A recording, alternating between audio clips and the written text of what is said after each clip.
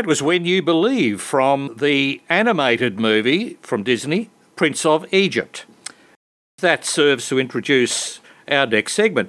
Now, I'm not sure quite what to believe about our next story, so we have called in the expert, Belinda Jackson, who has a strong connection with Egypt. She's lived and worked there alongside her husband and daughter, so I'm sure she can and will dispel any myths that, for example, this is a land of sandy deserts and camels intersected by the River Nile for thousands of years. So, Belinda, please tell us, what is life like for the locals living in Cairo, and what surprises are in store for those who want to make the effort to visit this ancient land? Graham, can I just say there are no myths. I mean, something like 96% of Egypt is actually desert. So the idea that there is sand everywhere is actually pretty true. Oh, right. Yeah, sorry about that. But, and I think this is a lot of the Middle East misconception anyway, that you go there just for the desert. The two sides of Egypt are surrounded by water. On the north coast is the Mediterranean, which is probably one of the cheapest places you can have a Mediterranean holiday. Right. And on the eastern side is the Red Sea. So there's water everywhere, just not a drop to drink, really. And so Alexandria is on the bed, isn't it? That's the second city. Yes, Alexandria is on the north coast. And where's Cairo? Cairo is on the banks of the River Nile, through the Nile. So it's not a coastal city in that sense. But Alex is on the northern border, and that's why it's got this strong connection, particularly with Greece. And you'll find that over the millennia, there's been so much traffic between Greece and Egypt, and in fact, that's still reflected today in the society. There's a higher Christian population up in Alex compared to the rest of most other parts of the country, and that's history that goes back thousands of years that it hasn't let go. That's right. Well, there's, of course, there is a significant Christian population. The Coptics, yeah. The population wavers. Some people say it's 10% or up to 20%, and it does concentrate in some areas like Alex. But that was the amazing thing about Alexandria, is that it was always such a cosmopolitan city. It has so many overlays, and yeah. In fact, if you just go under, into the catacombs, you'll find Roman ruins, you find the Greek influence there as well. Some of them, some cultures try to obliterate the existing culture, whereas others would integrate it. And, as you know, Romans were very successful in that, just, taking over different feast days and drawing, adding their own overlay onto an already internationally famous ancient Egyptian civilization. Now, how did you come to live there? Well, actually, I flipped a coin. I was throwing up, and this goes back to the Buenos Aires story.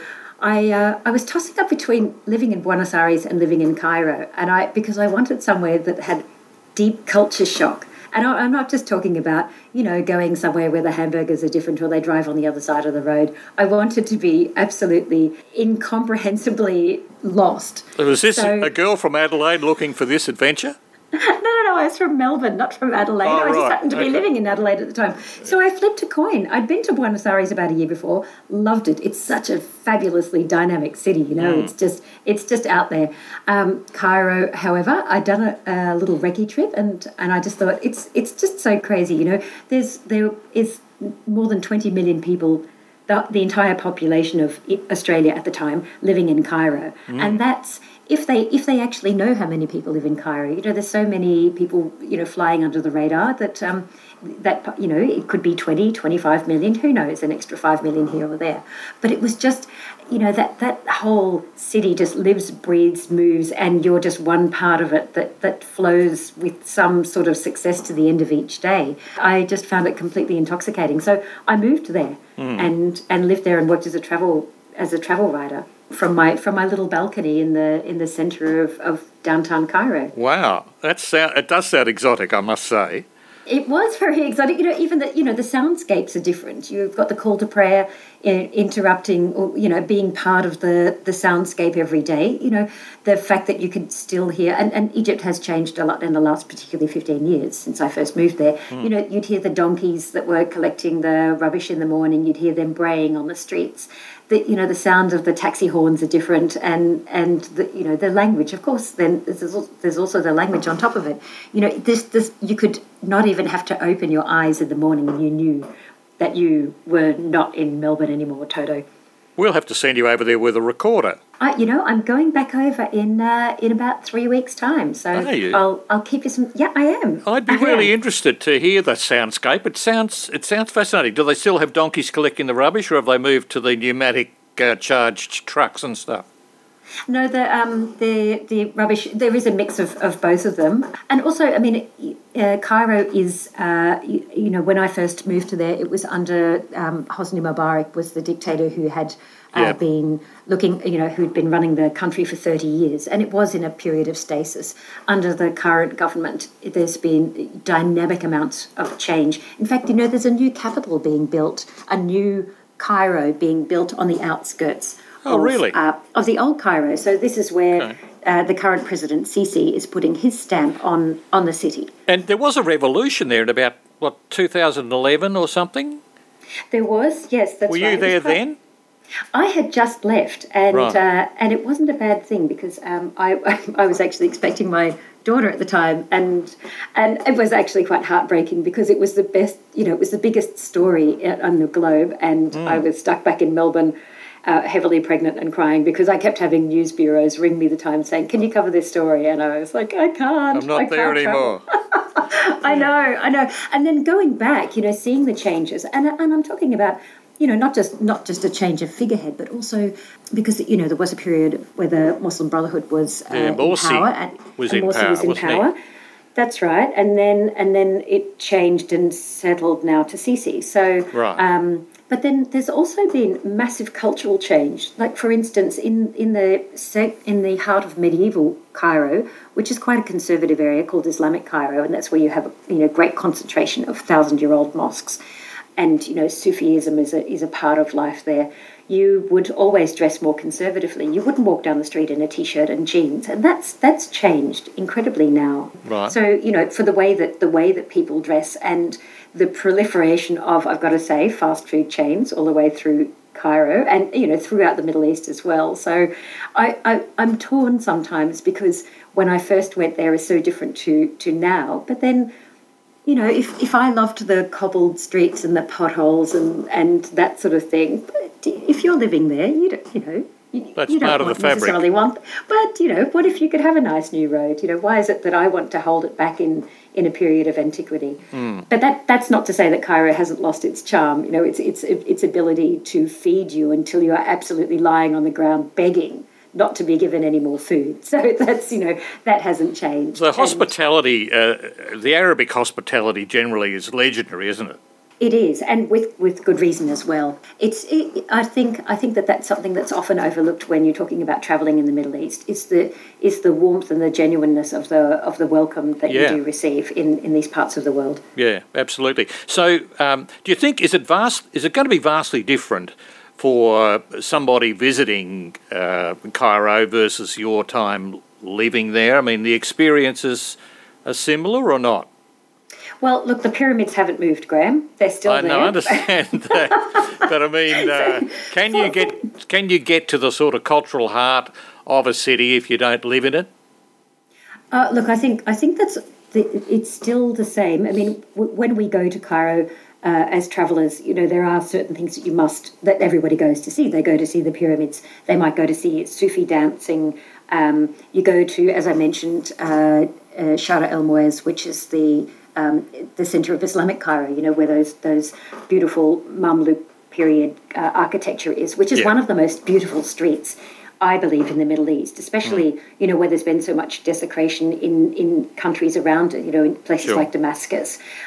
Egypt has, I think, realised that it's got something that is being lost. Is being lost in other countries around it. So you've still got that culture of those walking streets, but then there's new things coming up as well. Whereas we all went to the gloriously grand Egyptian museum, the big pink one in Maidan Tahrir, which is the square where a lot of the original protests began.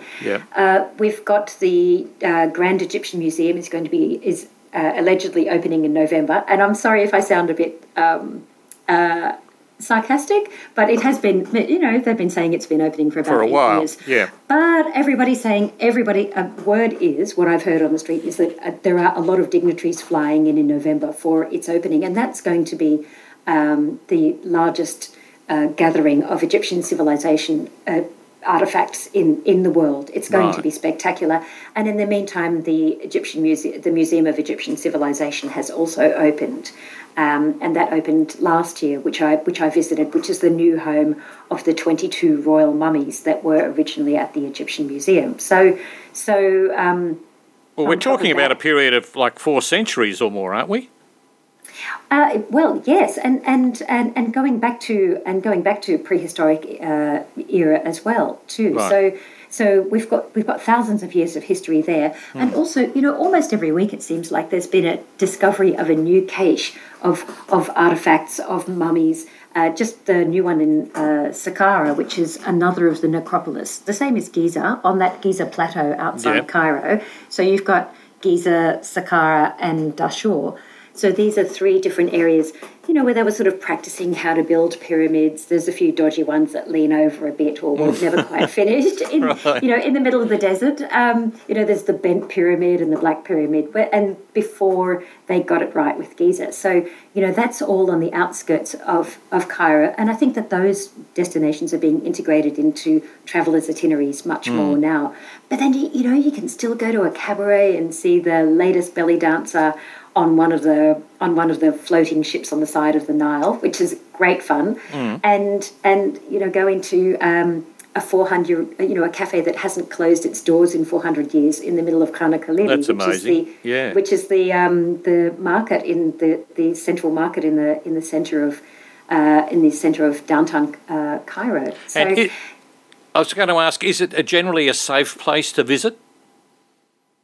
I think that the safety of the city has changed since before Mubarak's time. Every country that goes through a period of economic desperation does that has impacted upon Cairo. Yeah.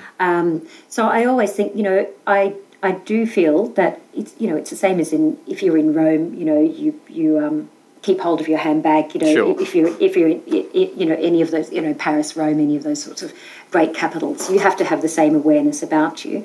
But then there are other ways of there's other things that while we might not like the gig economy, it does mean that things like Uber are there. So we've got, a safeguard of which is really great for getting around the city, and so you don't have to do that whole haggle and dance that you always had to do with taxi drivers. Yeah. I think taxi drivers generally, because they're the ones that pick us up at the airport, are the ones that drop us off. So they're always our first and last impressions.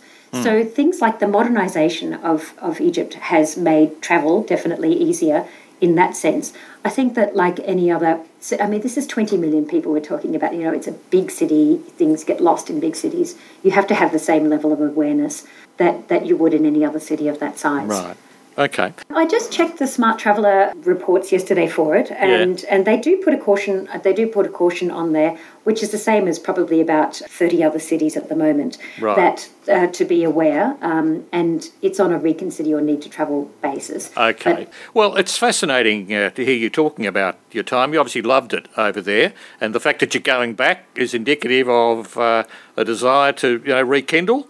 Well, we go back I have family there, so so it's really interesting, to see the changes, even after 2 years, because of course we couldn't travel there during COVID, and to see the city growing and progressing, and even that the fact that it's got a new capital being built on the outskirts. I think that a lot of the infrastructure for tourism for travellers is going to change significantly in the next 12 months. We're talking new airports and new ring roads, and the whole place is just being rebuilt almost. Well, it sounds great, and I'm going to personally look forward to chatting with you maybe from there if we can get our times to work.